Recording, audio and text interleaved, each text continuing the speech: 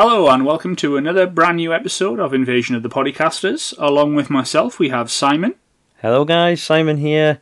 Since we look at streaming services, I am going to delve into some of the more obscure ones. For example, tonight I'm going to look at Mubi, I'm going to look at BFI Player, and also Arrow Player. Along with Simon and myself, we also have Scott, as usual. Scott here, hi guys. Simon may look at the more obscure streaming services, while I deal with the more mainstream kind. So on this episode, I'm primarily picking from Amazon Prime, and then a couple from Disney Plus, and I also deal with Netflix, but that doesn't have any appearances tonight. Do you mention as well there's going to be something from actual cinema as well tonight as well, Scott? Was that right? Oh yes, it's been so long since we've really had a chance to go to the cinema that I'd forgotten almost. But yes, I've been to the cinema.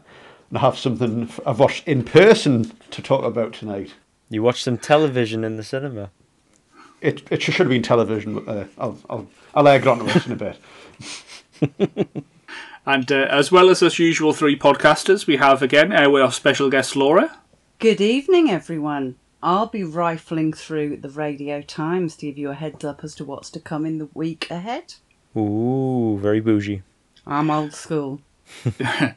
And as well as myself introducing myself, I'm Graham, of course. I'm your host, and also I look after the likes of free-to-air streaming, such as iPlayer and All4, stuff that you can watch from telly, basically. Each episode, we like to kick off with an item of news, and this is the one that's called Simon's Eye, news about the new film Memoria. So over to you, Simon. Yeah, this isn't something that's probably going to affect us over here in any case. I just thought it was quite an interesting case study about, filmmakers choosing to put more importance on cinema releases more than anything else. So, bit of background here. Memoria is the new film by Apichat Pongwaristhakul, a Thai filmmaker, who has just made his English language debut with Memoria, set in Colombia. Tilda Swinton plays a woman who is just hearing noises all the time, like somebody is banging on a roof over her head. Now, I'm going to go and see this on Sunday. The Tyneside Cinema are hosting the London Film Festival screening of it, at least for the North East, so I'm very excited for it. But the thing is, with the release strategy in America by the distributor over there, Neon, it's going to be, and I quote, a deliberate and methodical approach, moving from city to city, theatre to theatre, week by week, playing in front of only one solitary audience at any given time. This means it'll basically never stop being in cinemas, or it has an indefinite ending, basically, and the film will only play in theatres and not become available on DVD, on demand, or streaming platforms. Mubi have bought the rights to it internationally, so of course it would be a bit rubbish if Mubi didn't end up streaming it in the end. But what a strange way of releasing it. I think it's just because, the soundscape of the film is meant to be, very, very sort of quiet and brooding. And I think the subtleties of that might be lost in a home viewing setting. But there's also been some, not discussed, but sort of like discussions, let's say, about the elitist nature of this release strategy, to view it as like an art exhibition rather than an actual film. So I don't really have an opinion on it either way. I think I see some pros and cons to it. What do you guys think? Well, I think that early days of cinema, that's how cinema travelled. It was like there was one reel of film and it travelled from town to town. So I think it harks back to that. To be honest, I'll hold my hands up and say I don't know much about the film itself. So I wonder if the film plays to historic cinema or not, or otherwise is it just a gimmick? Who knows? So I'd be interested to hear your thoughts on the film itself and if the idea of distribution links in with what the film is possibly about. But nowadays with everything through streaming, everything available, you say it's not going to be available on home streaming in America or DVD. It'll end up getting out there somehow. Somehow. Yeah. So, it'd be interesting. Good experiment, and let's see what happens with it. Mm-hmm. Yeah, I mean, it does feel like a publicity stunt, really. I mean, that's what film marketing is, really, isn't it? You need to get publicity for your films, but it's just seemed like quite an extreme version of that. I think it's definitely going to put bums in seats. You know what I mean? Because people who really want to see Memoria will go and see Memoria because they're like, "Oh man, I'm not going to be able to see it ever again." Yeah. You know, it'll just kind of go off into the ether, and that'll be. I mean, I find it hard to believe that they'll never release it on streaming or physical media in any way. That seems a bit unlikely, really. But yeah, it's a good ploy to get people in. I think, as you say, it will get people in. So I suppose we'll have to wait until 2027 to see it in Gateshead. I don't know. I say bring it. I'm very much in favour. If I think of all of the things with amazing sound design that I would lose a limb to see in a cinema, you know, a lot of David Lynch's work. And I remember when A Field in England had that simultaneous distribution, Channel 4, DVD and cinema released the same day. Rhys Shearsmith was saying to people on Twitter, well, see it however you like, but I would recommend the cinema purely for the sound. And those of us that know the film will know the scene in particular I'm thinking of. Just not quite the same on a TV screen, is it? Not really, no. I think I've seen it about 3 times now, and every single viewing's been at home. Did you see it in the cinema originally? I did. We watched it on the Friday night and I fell asleep. So I went into the Tyneside on the Wednesday after 1 o'clock in the afternoon in the Electra screen. And, you know, I had to peel my jaw off the floor. Just beautiful. Stunning. Hell of a film. But yeah, we'll see what happens with Memoria. I'm actually intending on doing a little roundup of the London Film Festival films that have been showing up on the Tyneside. I've already seen The Souvenir Part 2, and I went to see Titan the other day, which was crazy. But I'll discuss more about how and why it's crazy further on down the line.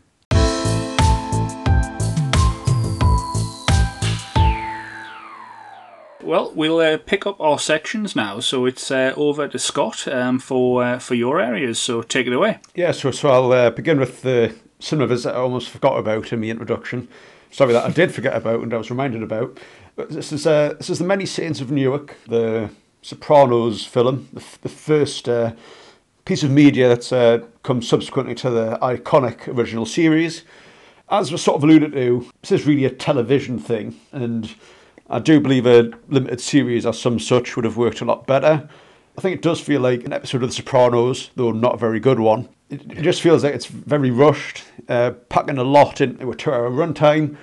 Throughout the series you heard about Tony Soprano and how his uncle was massively influential to his introduction to the mafia world. But this film completely ignores that in a way.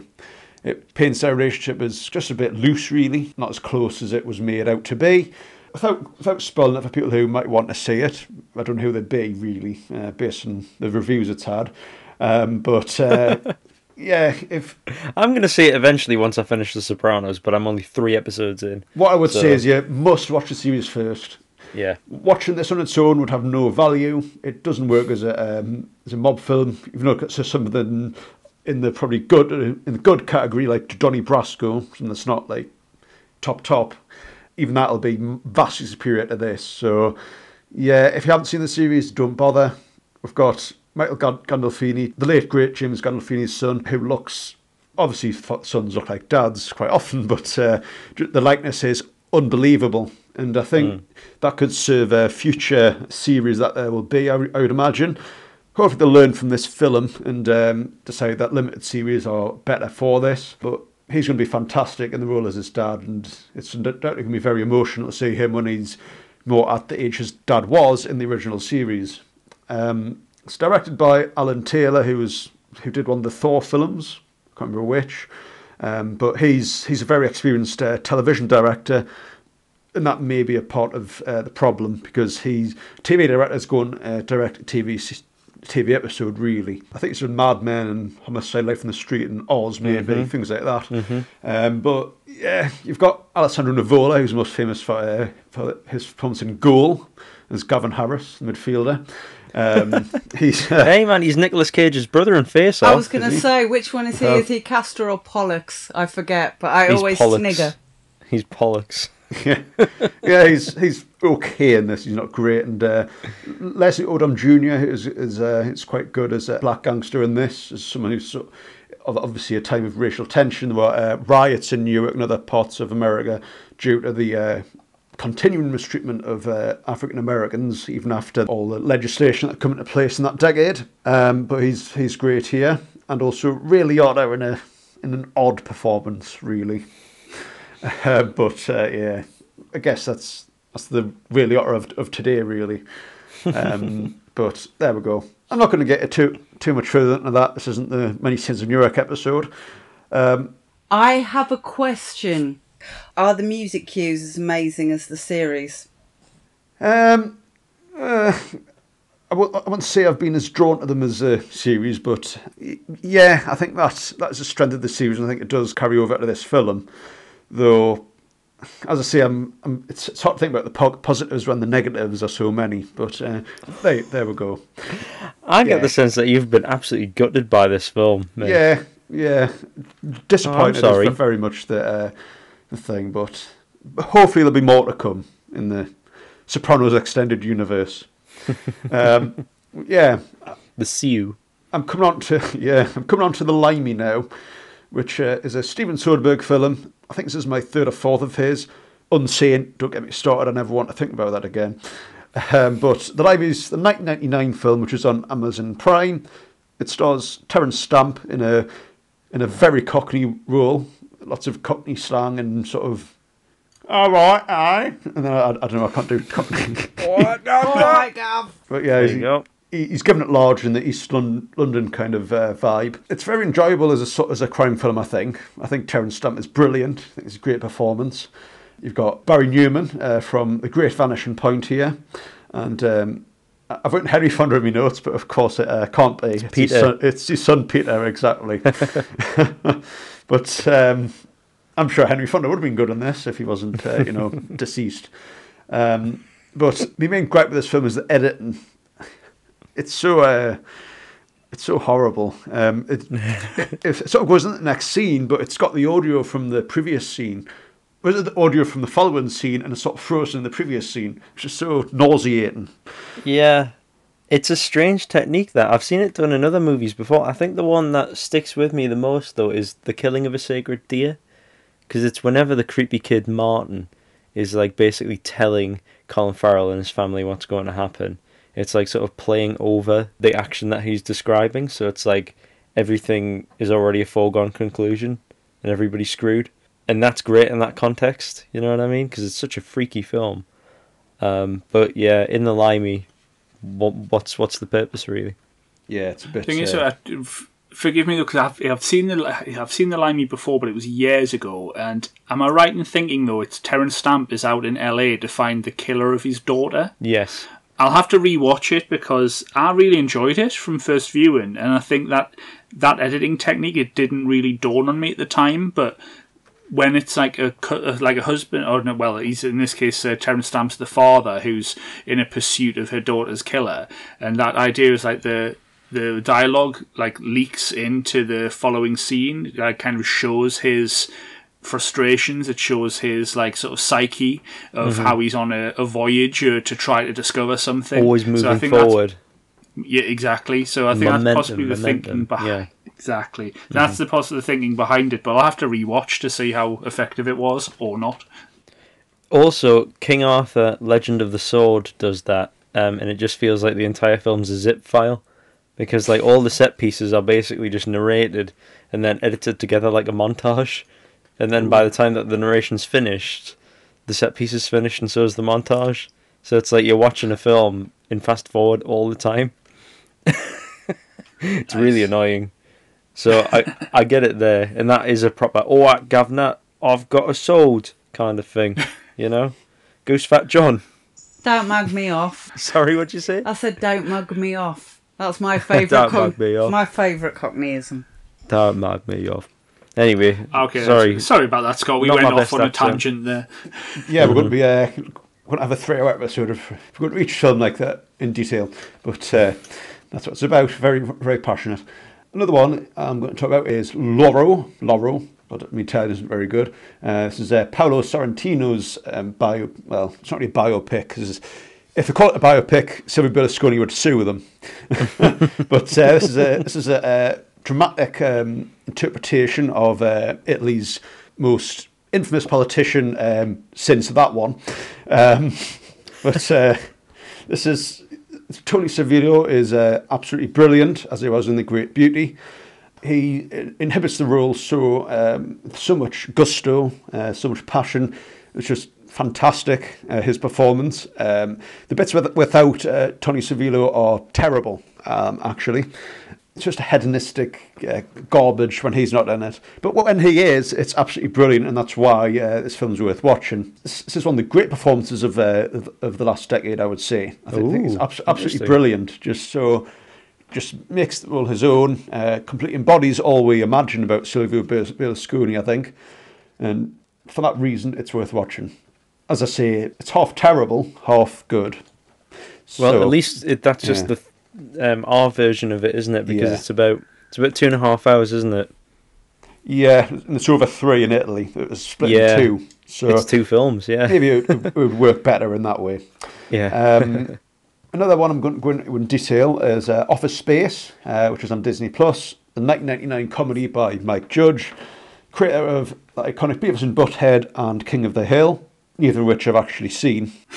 So there we go, but nonetheless, I know a lot of you will have... You've never seen Beavis and Butthead? You've never seen Beavis or Butthead? No, I haven't. Shut up, Simon. Shut up. Yes, exactly. Scott's not getting any of these, by the way. Yeah.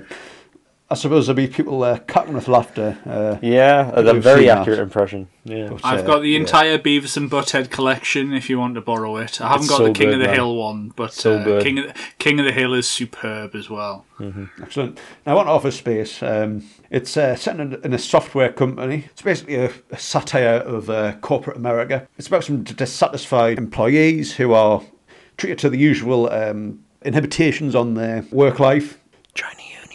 The ridiculous targets, unrealistic, unachievable things, typing up things, not really caring about employees' welfare and all that. And TPS reports. Yes, TPS reports, exactly. And their unnecessariness. That's not a word, but I've just said it. So there you go. It's all about knowing what you say rather than it making grammatical sense. But it's not one of the great comedies, but it's a really enjoyable comedy and one which is very much worth watching. It's very funny. There's a lot of laughs to keep up the pace. Ron Livingston in the lead role.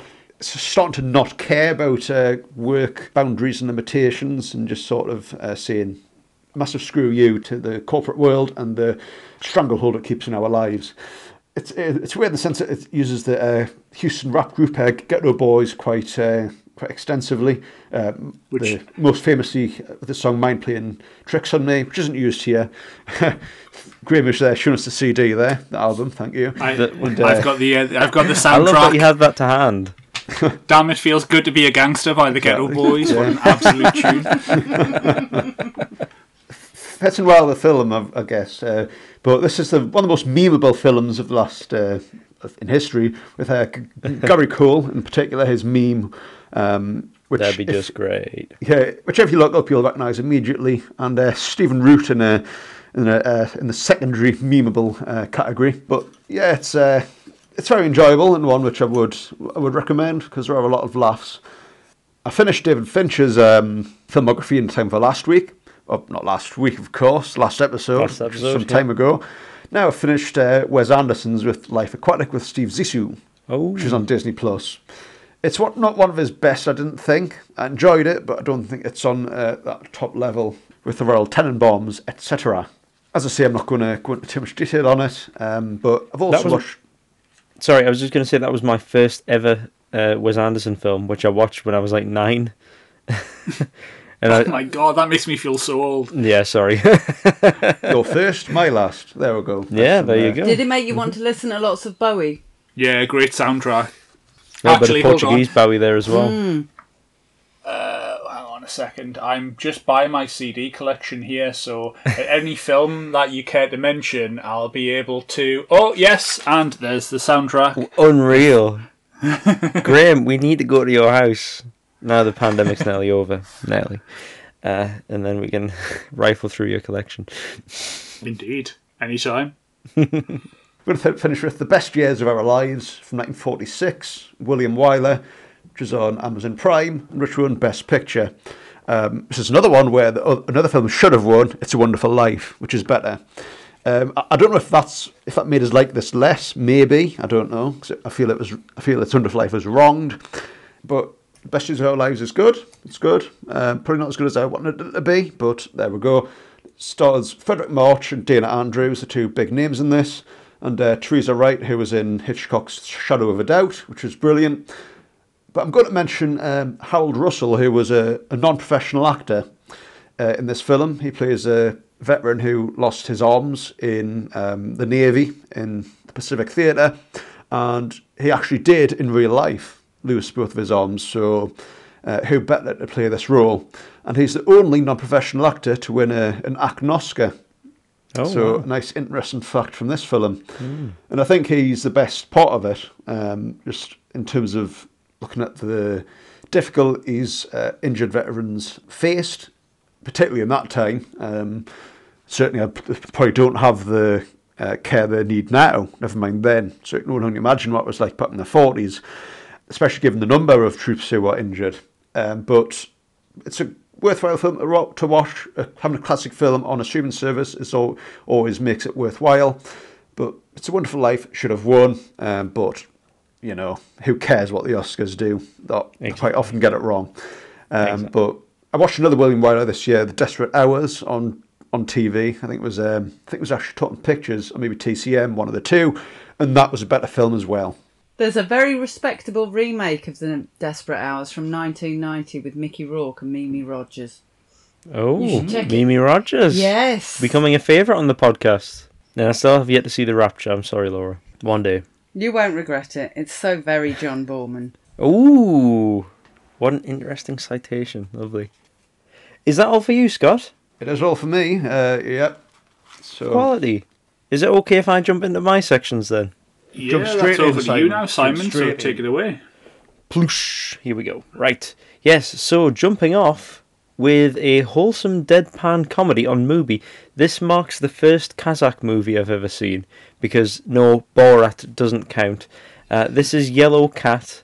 It's a slightly goofy, slightly tragic comedy about a simpleton on bail and in debt to a corrupt police officer who embarks on an odyssey to build a movie theatre in the far-off mountains. The only catch being that the only movie that they'll show is Les Samurai, because that is the movie that he watched once in his orphanage, and he absorbed the movie and now wants to become like Alain Delon. Its closest cousin is probably Badlands, not least of all because it uses a music cue from Badlands for one sustained sequence. But if you're a fan of bleak landscapes and offbeat travelogue cinema, this fits the bill with some charm to boot. Mubi also took me on another bleak trip to Russia recently, but oddly enough, it's a trip I'd taken many times before, in a way. They are currently streaming the final film of Alexei Balabanov, the late Russian filmmaker who made his name with the scummy millennial gangster saga Brother and its sequel, but later in his career chose to very ambitiously readapt the Strugatsky brothers' Roadside Picnic, or in other words, remake Andrei Tarkovsky's Stalker. Now, for those unfamiliar with my favourite film, it is about three men who venture into a zone where a meteorite has landed, and in the middle of all the weird and dangerous radioactive fallout is a room which apparently grants your innermost wish. That's the basic concept that Balabanov is working with here, but if you're expecting a straight rehash of the book or the film, think again, because this basically takes the idea in a totally different direction. It almost feels Guy Ritchie-esque in places, and it reduces Stalker's writer, scientist, and stalker triptych to a bunch of drunken criminals who don't really exactly chew over the meaning of life, but just brag about sleazy stuff that's clearly not true.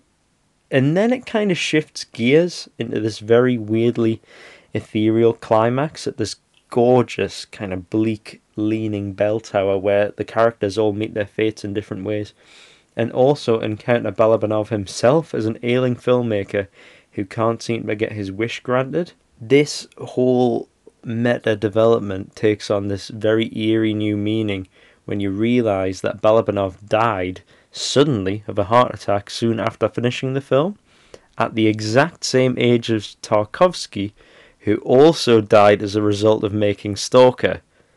So I'm not getting, all truthers out there about this weird parallel, but I guess filmmakers should refrain from adapting Roadside Picnic if they don't want to die at the age of 54.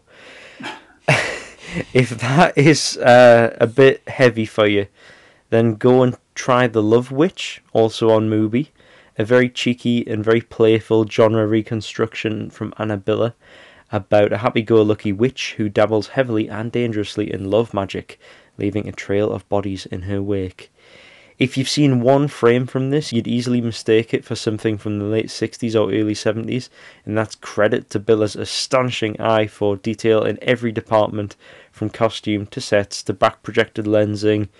It's all very lush and realised in a way that most filmmakers can only dream of.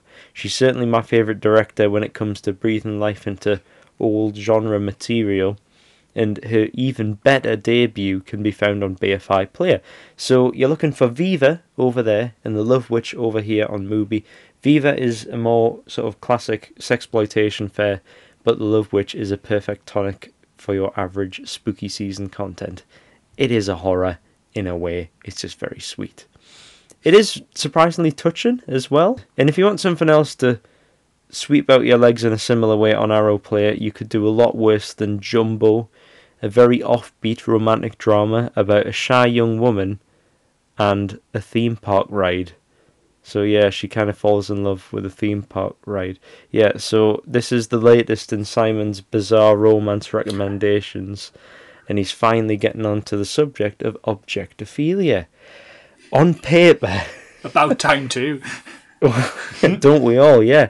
On paper, this does sound like a film that could very easily be laughing at its main character, but actually, it's an incredibly sensitive and empathetic drama about a woman embracing her kinks and just coming out to those that she knows and loves. Noémie Merlant from Portrait of a Lady on Fire is a great vessel for this kind of sweet, awkward energy, and the sometimes very literal sex scenes between her and this giant neon waltzer are actually kind of beautiful and tender.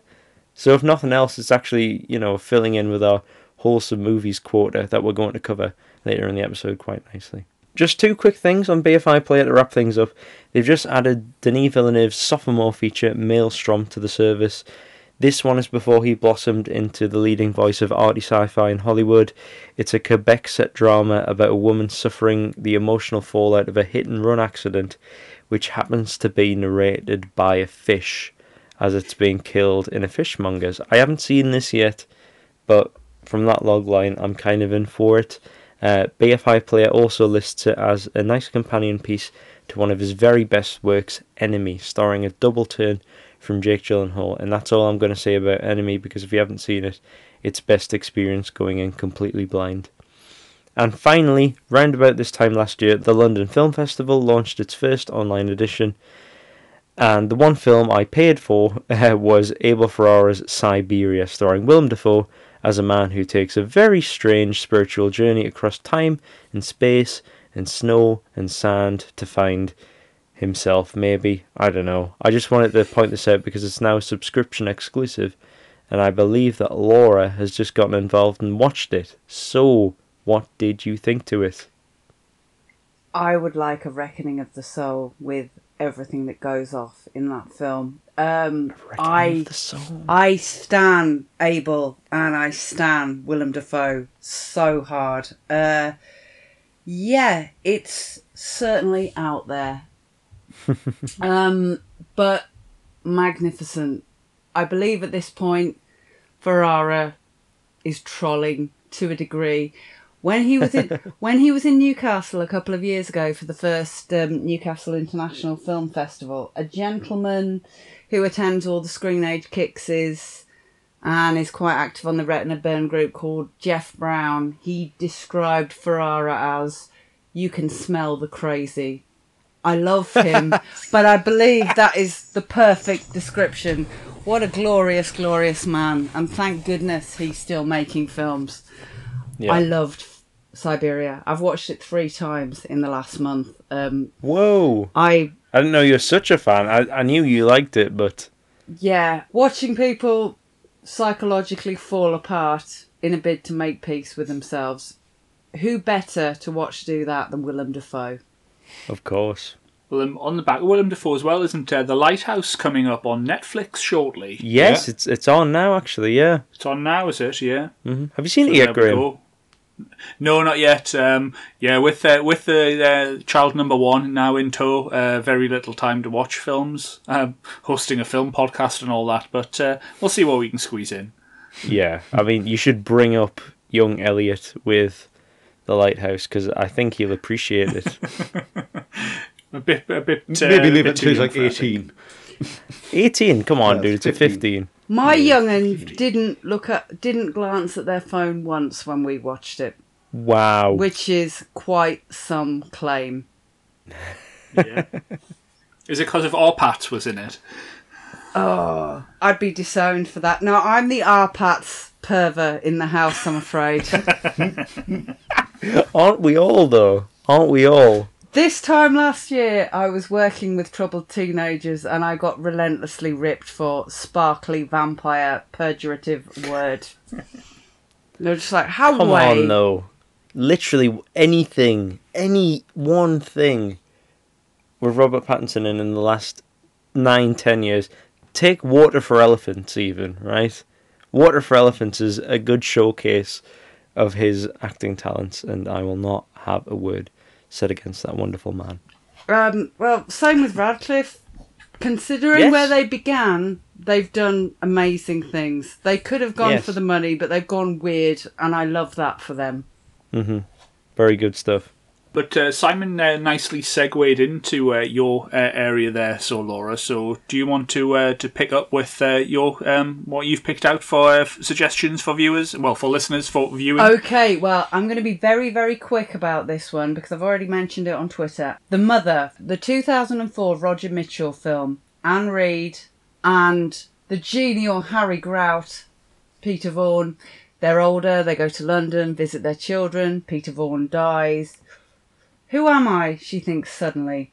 She discovers she's quite partial to a bit of the handsome young handyman sorting out her daughter's house at Daniel Craig. It's amazing. The name's Man. Handy Man. The Mother shocked me enormously when I saw it for the first time because it was a significantly older woman enjoying the pleasures of the flesh, shall we say. It's got an amazing script by Hanif Qureshi, who... The Buddha of Suburbia, My Beautiful Laundrette. His pen is excoriating, to say the least, shall we say. It was on BBC 4 earlier this week. I've just checked the iPlayer. It's available for about a year. You really ought to watch it if you haven't already seen it. It's a marvellous, marvellous film, and I think it's a bit of an indictment on the portrayal of female sexuality in film, that it is so shocking to watch. It's great though, you really should check it out. But skedaddling quickly on, this Sunday, the 17th of October at 11:15 on BBC Two, we have Armando Iannucci's 2017 adaptation of Fabienne Nury and Thierry Robin's The Death of Stalin. Now, I'm sure most listeners would already be well versed in this film. It's magnificent, and it's something, every single viewing, I take away something different. I will talk one day about how Rupert Friend steals every scene he's in as Stalin's alcoholic son. But at the moment, I'm feeling Jason Isaacs. Hello, indeed. Of course. Hello, indeed, to Jason Isaacs. I'm not going to repeat his iconic dialogue, but I think I can take a flesh lump in a waistcoat. It's... I was just about, please say flesh lump in a waistcoat. Yeah. It's a hoot. It's every bit as chaotic and frankly terrifying, as you might expect. In the extremely unlikely event that you haven't seen it, this Sunday, 11:15 on BBC Two. Please do. Please do. It's just magnificent. Another film I wanted to flag up, because it's not going to be on a streaming service, is Wednesday the 20th of October at 9 p.m. on Talking Pictures TV. We have Neil Jordan's 1986 film Mona Lisa with Bob Hoskins and Kathy Tyson. So Bob Hoskins, just out of jail, he's a man out of time, shall we say. He ends up as a chauffeur for high-class prostitute Kathy Tyson, gets sucked into this web of investigating where her missing friend is. Without giving too much away, if we're going dot to dot about it, it's not a million miles away from Taxi Driver. I don't always vibe with Neil Jordan, but this is one of my favourites, and I would say a large part of that is down to Bob Hoskins. Perhaps it's my vintage and having grown up on The Long Good Friday and Who Framed Roger Rabbit. I mean, I find even now, sort of 6 or 7 years after his death, I will look at films that have British character actors of gravitas, and I'll think, oh, Bob Hoskins should be in this. You know, watching Dunkirk, watching that King of Thieves film. I miss him to this day. He was a wonderful, wonderful actor. But something that really jumped out at me looking at Mona Lisa again for the first time in 25 years. Clark Peters from The Wire is in it as a very young man, as a deeply unsavoury character. And there's a quite extraordinary scene in a lift that is pure giallo. You may be tempted to overlook it, but if you're near a television next Wednesday, please do check it out. I like it very much indeed. Cool. Very good there. Thank you very much for those contributions, Laura. Now, if any of you listeners out there follow us on our socials, and I think we did mention it in our last episode, was a call out to doing a bit of a spin on what we normally do in the run up to Halloween, where we cover our favourite horror films. We did that last year. We don't want to repeat ourselves. Our horror films don't change from year to year. But we thought, why not do a different spin on it, and let's look at wholesome films, something that way makes you feel a bit warm and snuggly, where the nights are closing in, you want to watch something that just reaffirms your joy of life, something that's inoffensive, something that's going to make you feel better. So we put it out there. So we had suggestions from listeners of their favourite. So if I kick off, and I'll just go through what we've had from feedback from Instagram. We've had Jack Morgan, who suggested James Stewart in Harvey. He described it as an absolute innocence in the purest form. We also had some feedback from Jay on Instagram, who recommends True Stories, which is directed and starring David Byrne of Talking Heads fame. It describes it as the happiest little town cinema. So I had to IMDb it. I hadn't heard of the film before, so I'll definitely look that up. And you, Simon, have got a list from our Facebook correspondence. I do. Peter said the Lego Batman movie, which I was very surprised by, but he's absolutely right, because it is a nice film about Batman finally kind of finding some happiness, which I don't think any other motion picture has ever allowed Batman, except from the tacked-on ending of The Dark Knight Rises. So thank you very much for that, Peter. Jack says Punch Drunk Love, in its own way. Yes, I completely agree. Daniel, Wally, cannot deny that. Blake, Whisper of the Heart, perfectly paced coming-of-age romance with just the right amount of twee. Oh, and there's a shot in this that was the inspiration for the lo-fi beats to Study and Relax 2 thumbnail. So if anybody's, tuned into that live channel on YouTube just to chill out to some anime vibes, then that is where that's from. Darren, aka my father, said Gregory's Girl, ask your dad. I've had this conversation with him before, so I didn't bother. Lauren said, I'd have to go with Amelie, maybe Paddington 2, too. I was super low when it came out, and it managed to convince me to get in the Christmas spirit. Stupid bear. Can't deny that either. Another Jack just rattled off a bunch saying Moonrise Kingdom, Lost in Translation, Howl's Moving Castle, Spirited Away, Short Term 12, Treasure Planet, Little Miss Sunshine, and Paddington 1 and 2. Now, we had a lot of Studio Ghibli in that list there, and I believe that Scott is going to chime in with a little bit of that. Yes, absolutely, Simon. And when I thought about this, I was thinking, I need to have a Pixar film and a Ghibli film. It must be. And the Ghibli I went for is My Neighbor Totoro, which I believe I saw at the Tyneside once, maybe the first time I saw With it. me, probably, I think. Must have been quite a few years ago, but I have seen it once subsequently. It needs a rewatch, though, because it's in my top 50 films, so that's based on it's just got that legacy in my brain, just of being so wonderful.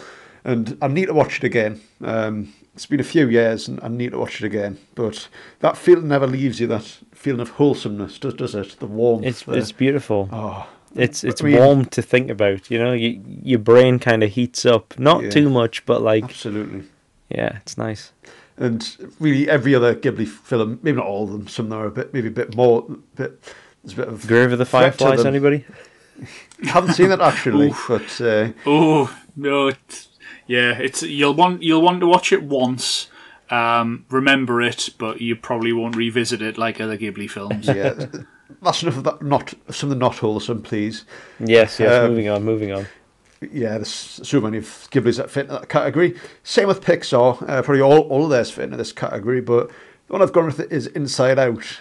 Just think about, is it Bing Bong? Oh no! Don't talk about Bing Bong.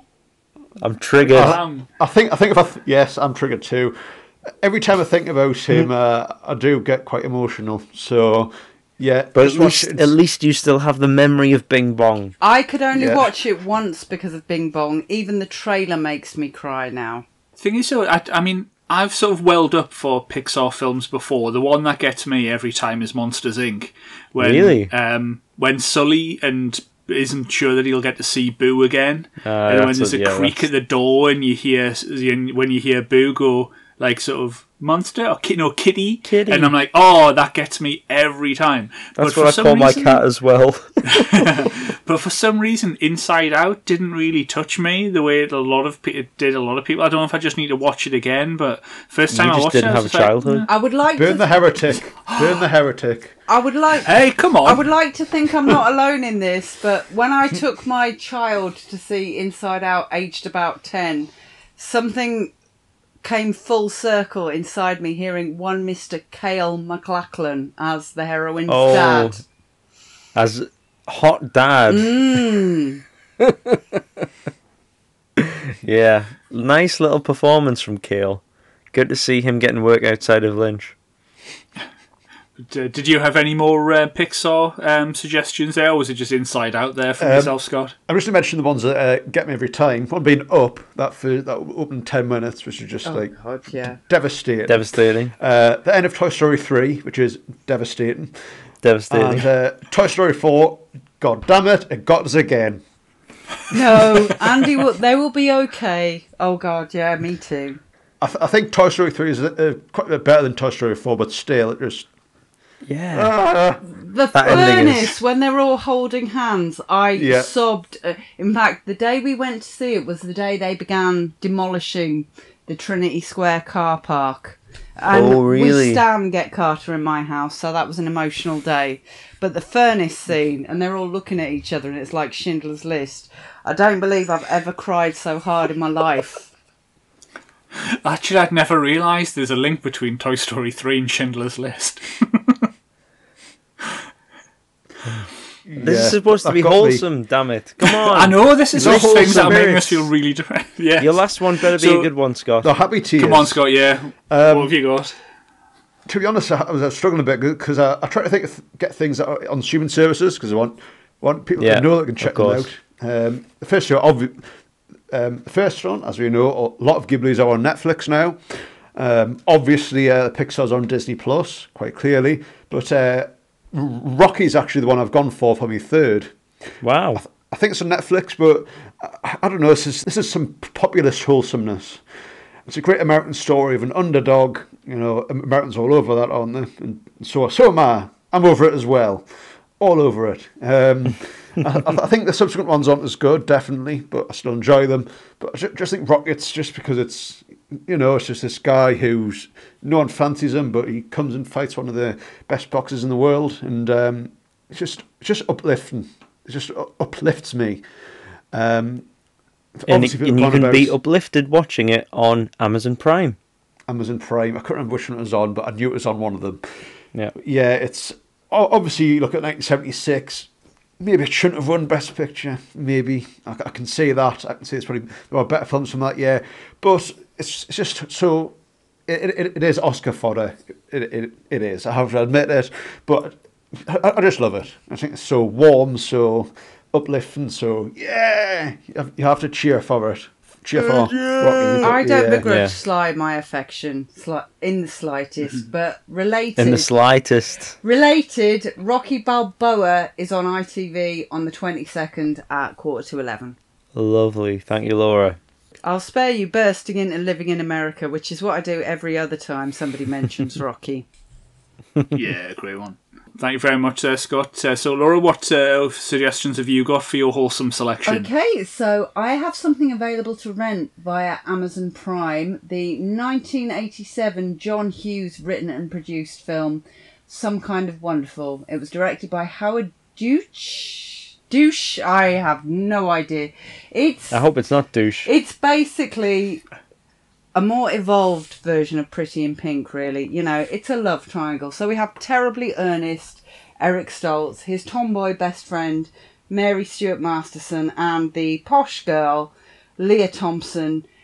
The thing that elevates this film is the supporting cast. So we have Craig Sheffer from Nightbreed as scumbag, posh lad, ex-boyfriend. And, in fact, I bored Simon Daft about this a couple of weeks ago. You didn't, because I thoroughly enjoyed watching all this footage.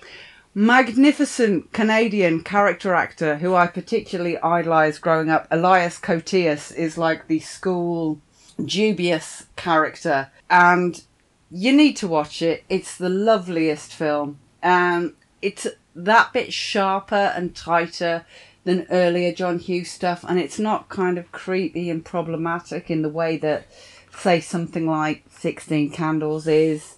And New Order producer Stephen Hague is the music supervisor. It's a lovely, lovely film. I've given you a rough outline by saying it's Pretty in Pink, but better, basically. It's very, very sweet, but it's one of the lesser talked about films of the John Hughes stable. So you should really check it out. Some Kind of Wonderful, it's called. And I was delighted to see added to Disney Plus stars Jared Hess's third film, Gentleman Broncos, from 2009. Now, this film got an absolute kicking when it came out. What made my family and I go for it was noticing Jermaine Clement was in it. So, lonely, awkward, homeschooled young lad gets enrolled in a writer's camp by his mum. One of the writers giving the talks at the course is Jermaine, who is basically like evil Neil Gaiman. And this was the sort of gestation of his extraordinary Tim Curry impersonation. It's a little bit problematic watching it in 2021, but then if you think it was probably written in maybe 2007, some of the language and stuff, teenage boys would have talked like that. It can be quite puerile, but basically, young lad writes this story, struggling evil Neil Gaiman nicks his story. So throughout the course of the film, we have 3 different interpretations of the story in which Sam Rockwell plays the hero, having an absolute hoot with crazy blonde wigs and wild pink outfits and stuff. A lot of the humour is, kind of Viz level. Some people might find it offensive. Personally, I lap up poo jokes.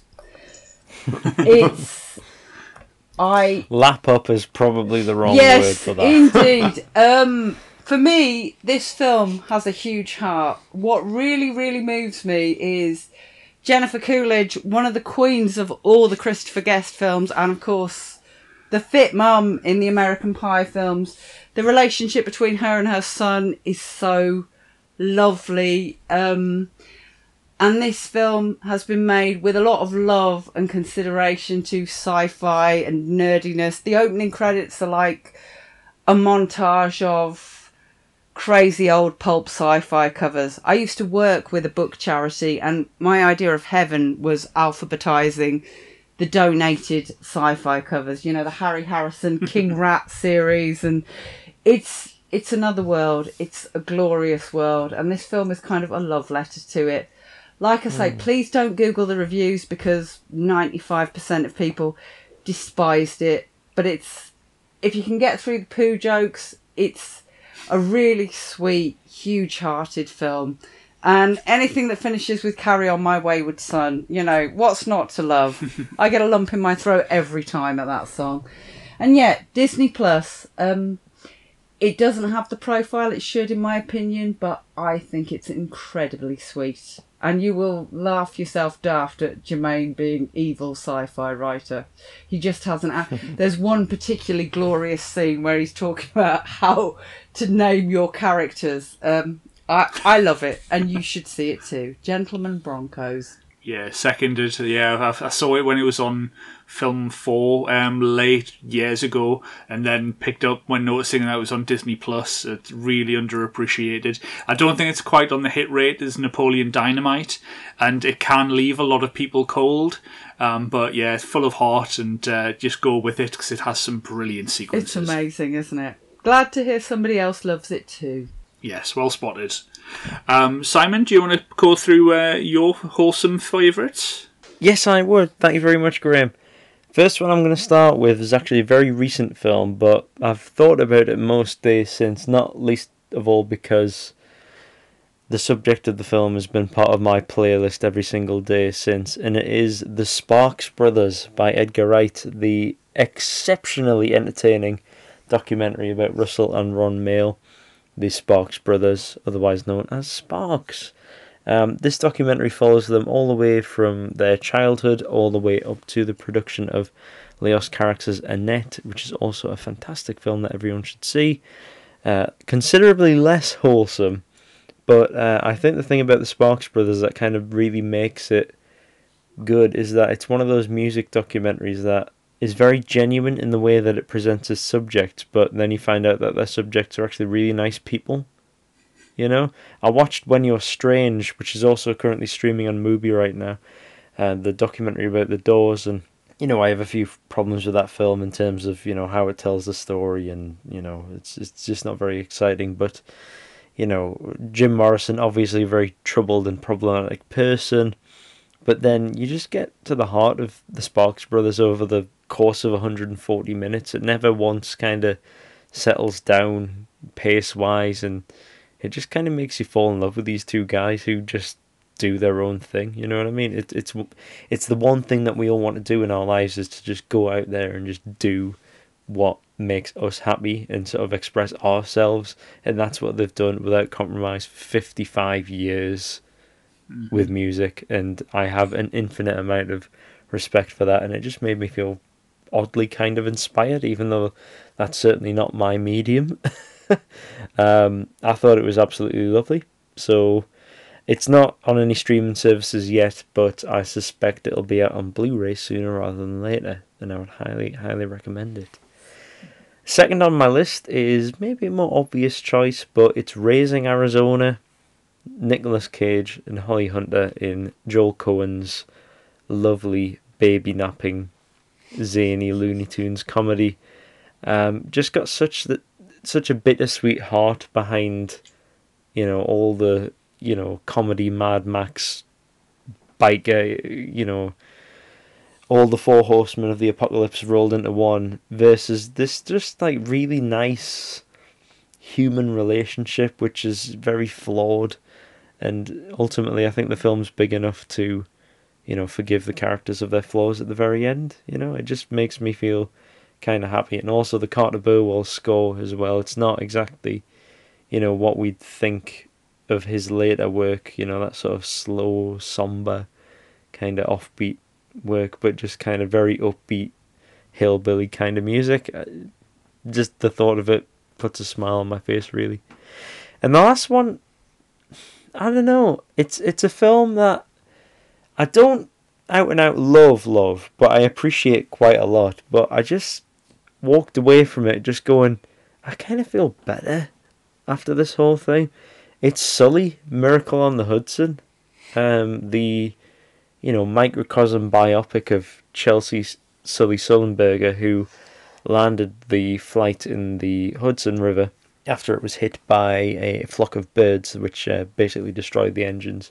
No lives were lost because of Sully and his co-pilot's professionalism. Tom Hanks plays Sully in the film, Clint Eastwood directing, and it's just that combination of one of the most likable leading men of all time, directed by one of the most professional filmmakers ever. 2 takes, we're done, we're moving on to the next one. The film runs for about 90 minutes and it just doesn't waste a second of your time.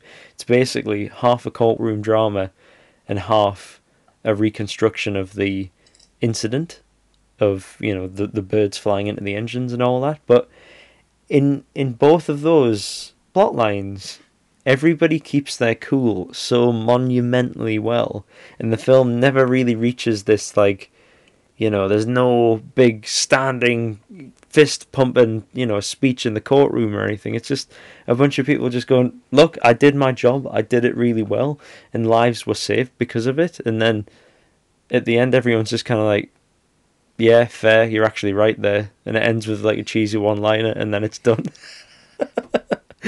I don't know, I just really liked it. I just thought it was, just put a smile on my face, even though it was kind of dry and dour in that sort of, you're watching a biopic sort of way. And then, yeah, it's just nice. It's on Netflix, but it's also on television, Laura, coming up soon. Yep, Friday the 22nd, I believe BBC 2 at 9 o'clock. Lovely. So it'll probably be on iPlayer as well for a little while. So if you don't have Netflix, on the off chance, this is where you can join it there.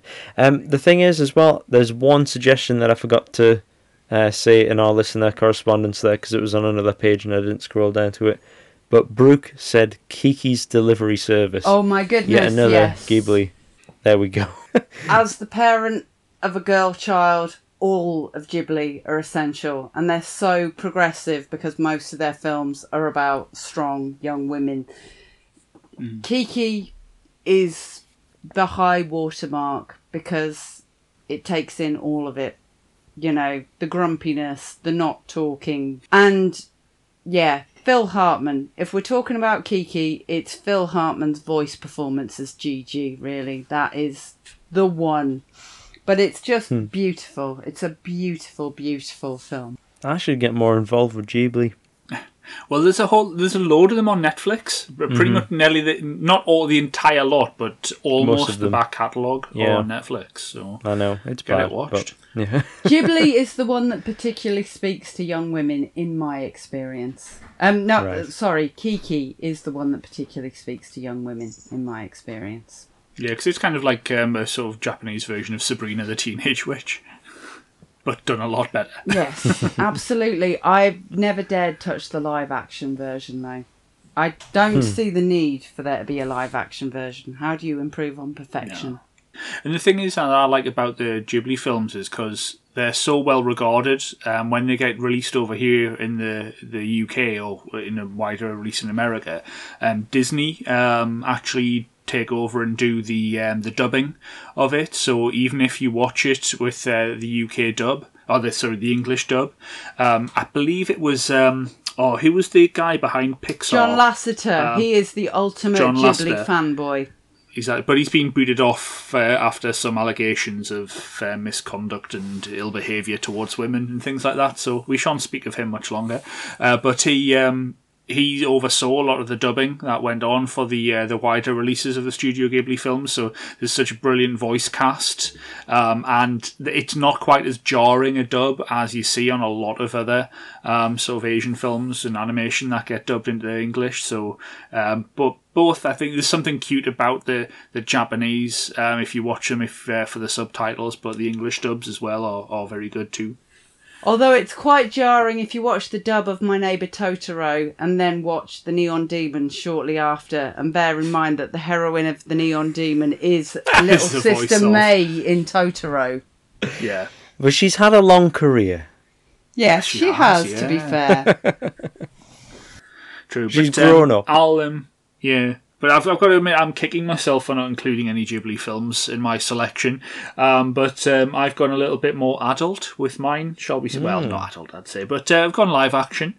I couldn't contain mine down to 3, unfortunately. I've had to pick out 4, but I'll rattle through them. It's terrible, I know. Sorry, I'm just greedy. First off, Kevin Costner in Field of Dreams. The story of sort of a man pursuing his vision and a sort of single belief, and just the story of how it enables him to reconnect with his father. Just incredibly touching.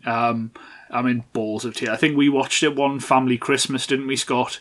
And I was sat on the carpet trying. Yeah. And I was trying to sat containing myself because otherwise there would have been tears like all down my face. I cannot remember that at all, I'm afraid. No, well, you were probably on your phone. And James Earl Jones is basically J.D. Salinger, isn't he? Yeah, that's right. So yeah, just a superb film. I just think everything in it. I think as well, if you listen to, I think Simon Brew did a Film Stories podcast special with the writer director a little while ago, where he rarely talks about Field of Dreams because he's a director who doesn't really get on with directing that much. He finds it a big chore. So it's a really good insight into the filmmaking process and what went into making Field of Dreams that makes it such a classic. Next film, I would say, is Groundhog Day. You get more laughs for Groundhog Day, but it doesn't come with any less heart for it. I think Bill Murray is just absolutely spot on as the grimacing sort of humbug type character who, through a course of a time loop structure, he ends up sort of seeing that free will is his road to redemption. So it's very good to see how he tries to bat against the time loop of using it to his advantage, but then he realises that to go with the flow and use your heart is how you see things through. So very good film. Also, I've with Bill Forsyth's Local Hero. Just from a Northeast perspective, when you hear that theme tune, it just gets me right here from a footballing stance. But I'm also sure it the does. film itself, says Mackham. But then also just the touching story, the story behind a village and a man who comes to sell their town for the sake of a huge oil refinery. But the wider theme I find of the film is all about finding a home. Even the villagers who are holding out for their village to be sold so they can all be millionaires and go off and buy huge plots of land and build somewhere else. But it's all about settling and finding your roots, which Mackay, is it Mackay? Fulton Mackay, yeah. Fulton Mackay. Oh no, not Fulton Mackay, but the main character. What's his name? Peter Riegert. That's right, but his character name, what's his name? The eponymous local hero. Yes, that's right. Hold on, what's his name? Notable for a young Peter Capaldi as well. Mm-hmm. The That's whole right. thing building up between him and Jenny Agutter's lovely. Sorry, yeah, but Peter Riegert's character, it's not Mackay, but he's just called Mac. He's just abbreviated to Mac.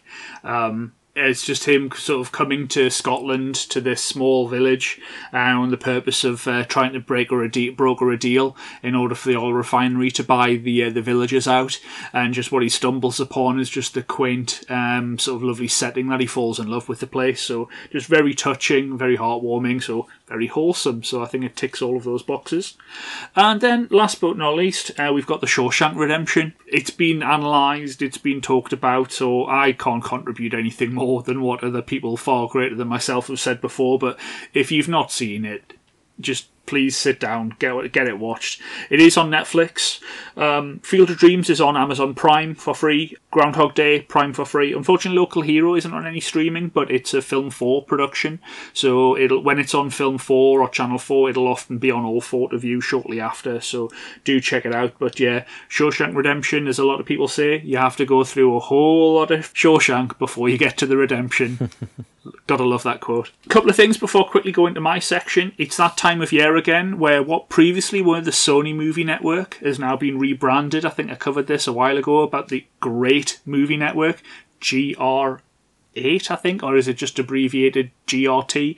Great movies. They've got the awful action one with Seagal and Van Damme. Just avoid. Don't forget the exclamation mark, Graham. And the of course, Great. the exclamation mark. It's not great, it's great. Great! Hey! So yeah, but then it's, as I say, it's that time of year again where what was the Great Movies Classics channel is now converted to the wishy-washy Hallmark dirge of Great Christmas. Yes! It is no. We it love is honestly. to see. It is the worst channel ever. It's just wall-to-wall, awful, cheesy Christmas films. There are good Christmas films, there are great Christmas films, then there is this channel. I'm a big lover of this channel in terms of like great of what they show on their classics and then their great movies channel. Not so much the action one, but when they bring out these Christmas ones, it's absolute dirge. So if people have a sort of bee in their bonnet about Christmas films, it's because they've watched this channel. There are great Christmas films out there, and we'll cover that in the near future when we come to Christmas. So yes, just to make people aware that if I do seem grouchy, it's because that great classics channel has gone in place of that dirge. Now, moving on to my areas as well. So coming up at the day that we record this, which is Thursday the 14th of October. So I've looked ahead. I'm looking at Friday the 22nd of October. BBC 4, who do a great line of documentaries on music documentaries on a Friday night. They've had a run of sort of repeats lately, but they're showing 2021's, I believe, or is it 2020? But anyway, it's the Frank Zappa documentary Zappa, directed by Alex Winter, who you'll know as Bill from Bill and Ted. Craigie? He's been given... Wow, I didn't know he was a director as well. Yeah, he was director. Yeah, he did... actually, when you mentioned Freaky, what was it? No, Freaked. If you watch a film of his, Freaked as well, it's a very good obscure cult film, so yes. But he was being given unprecedented access to the Zappa archive.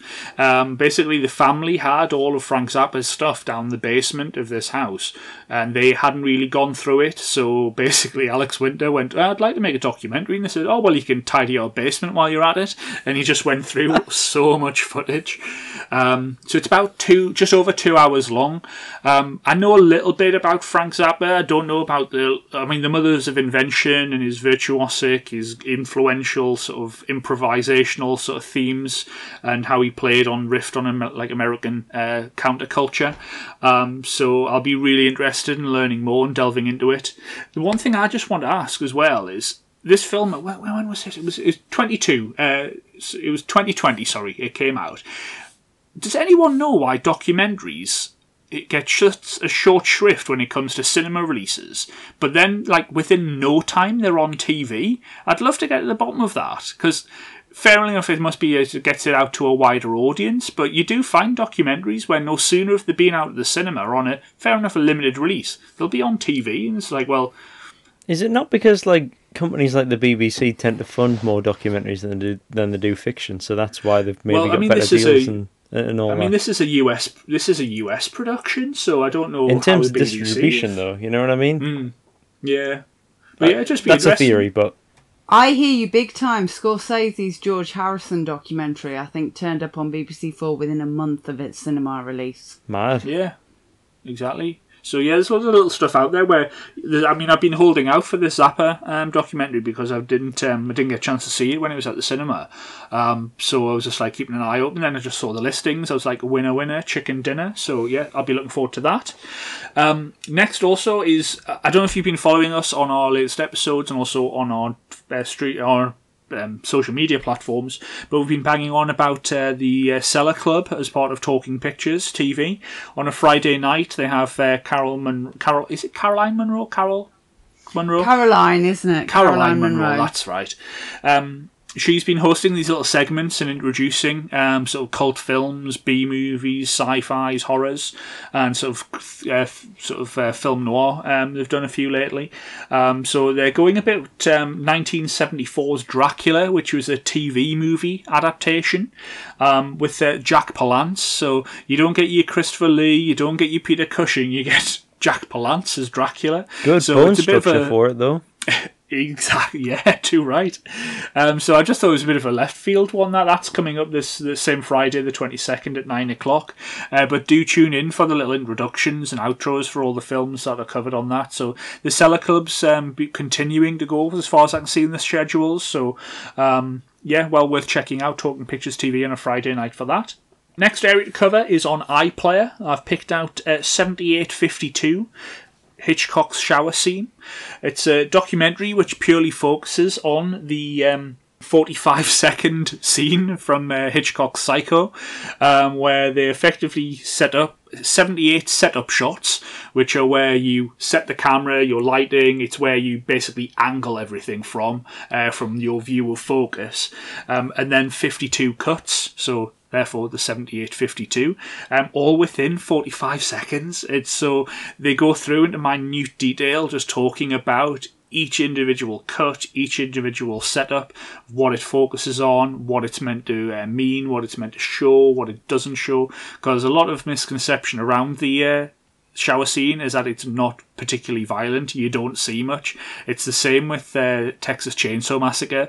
It comes with such a sort of people sort of fearing of how gory it is. There's not much gore. It's all what goes on. It's the sound. It's the cutting that cuts away just as a knife's about to go in. So it's what your brain plays tricks with. On a side note, I saw Texas Chainsaw Massacre at the Odeon in August because they were showing it again, and it's one of the most awful cinema experiences I've ever had. But also one of the best in that respect, because Jesus wept. Yeah, a lot. Very, very good film, though. But yeah, I mean, I've never seen it at the cinema. Would I? Yeah, I would. Why not? Yeah, of course you would. Don't be stupid. Of course you would. I've seen it enough times. I've seen it. Mind you, it's like I am in the sort of my media enclave here, where I've got the CDs and all my Blu-rays and DVDs. I could fish out the lovely limited edition white sleeve DVD edition that also came with a poster of Texas Chainsaw Massacre, but I'll leave that for another time. Ooh. But 7852 is available as of the day we record, available for the next 23 days on iPlayer. Also on iPlayer, I've picked out one that I haven't seen yet, which I'll hopefully be getting watching while it's available for the next 19 days, is Barry Jenkins' follow-up to Moonlight, which is If Beale Street Could Talk. I do remember it getting rave reviews when it came out. Unfortunately, it skipped me by, so really looking forward to trying to get that caught on iPlayer. The story of a young woman who embraces her pregnancy while she and her family set up to prove her childhood friend and lover innocent of a crime he didn't commit. Cinematography is meant to be amazing. The music, score, it's just, yeah. the score is stunning. That's definitely on my to-do list. I think other than that, the last little bit from me is covering a little touch point on Disney Plus. I watched Black Widow last week, with that coming out available. I don't know if any of you guys have managed to get it watched yet. Not yet. You thought? Expectations suitably lowered. I was a bit nonplussed over it, really. I thought it was a very subpar Marvel film. Yeah. Yeah, I thought it was really poor. Like, bottom 4 for me. 4 or 5, you know? Just, I don't care. Sorry. Yeah, I don't know what it was with it. It's just like, it's also, like, I know she's... Yeah, also Ray Winston, possibly the worst Marvel villain out of all of the Marvel villains. Yeah, that was bad. Awful. And I had high hopes for this. Sorry, Simon. Yeah, no. Well, I'm sorry to take a dump on those expectations, but sorry. Flossie Pugh. When is she ever shit? Or when she's is not. She She's ever like comfortably the best thing about the film, but like the film itself is just, it's plodding to the point of just, you know, like Mission Impossible, for example, is doing this thing so much better nowadays, you know. Yeah. And it's really bad. I don't know. The whole Taskmaster thing is okay, but then I don't know. I don't know if anyone's seen it yet. I certainly haven't, but isn't Free Guy also available on Disney Plus now? I also watched it. Yeah, I haven't seen it yet, but yeah, I've noticed that. That's on my watch list. It's very watchable, very harmful. That's all I'm going to say. But I actually wrote like a big 3 chunky paragraph review of it on Letterboxd. in which I started talking about Death Stranding in order to rationalise why Free Guy is bad. So there you go. If anybody's interested, I'll pop it on our socials. And you can see how weirdly invested I got in it. I don't know. Odd. Yeah. As well, just a final bit on Disney Plus as well, as we'll probably end up picking up a bit more on our next episode. So Simon, you'll probably cover a bit more on the London Film Festival, but then next episode will be closer to Disney Plus Day, the 12th of November, where it's a big push to get people to sign up to Disney Plus before Christmas, where they're going to be launching like a lot of films, including Shang-Chi and the Legend of the Ten Rings, and Jungle Cruise, available to watch, which previously would have been like a straight to premium listing, or as it had been cinema release. So those are going to be available to you through Disney Plus. So it's a big push to get people signed up for that. I'm really looking forward to seeing Shang-Chi. We'll go through what else is included on the Disney Plus Day as well. But I think that's everything from my areas covered. Is there anything else from anyone else? I do have something very, very important to add.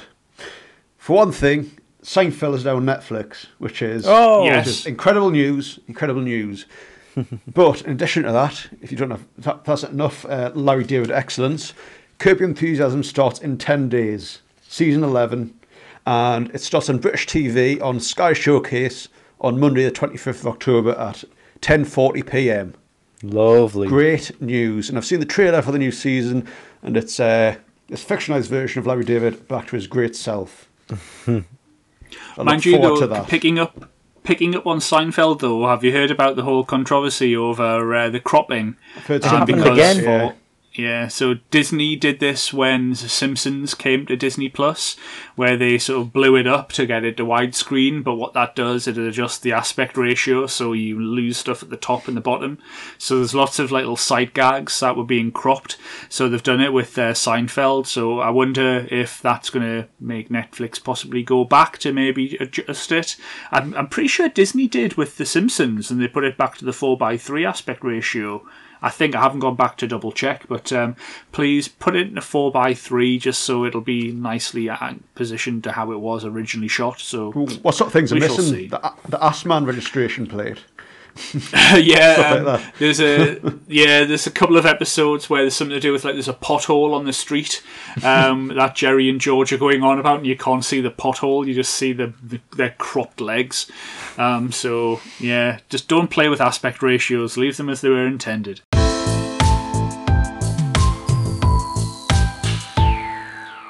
I think we'll call that a night for tonight. So we've ended on aspect ratios. We'll probably pick up on something else on the next episode. But from Graham, thank you very much for listening. We look forward to hearing your contributions. If there's anything from a wholesome point of view that we've missed, let us know through our social channels.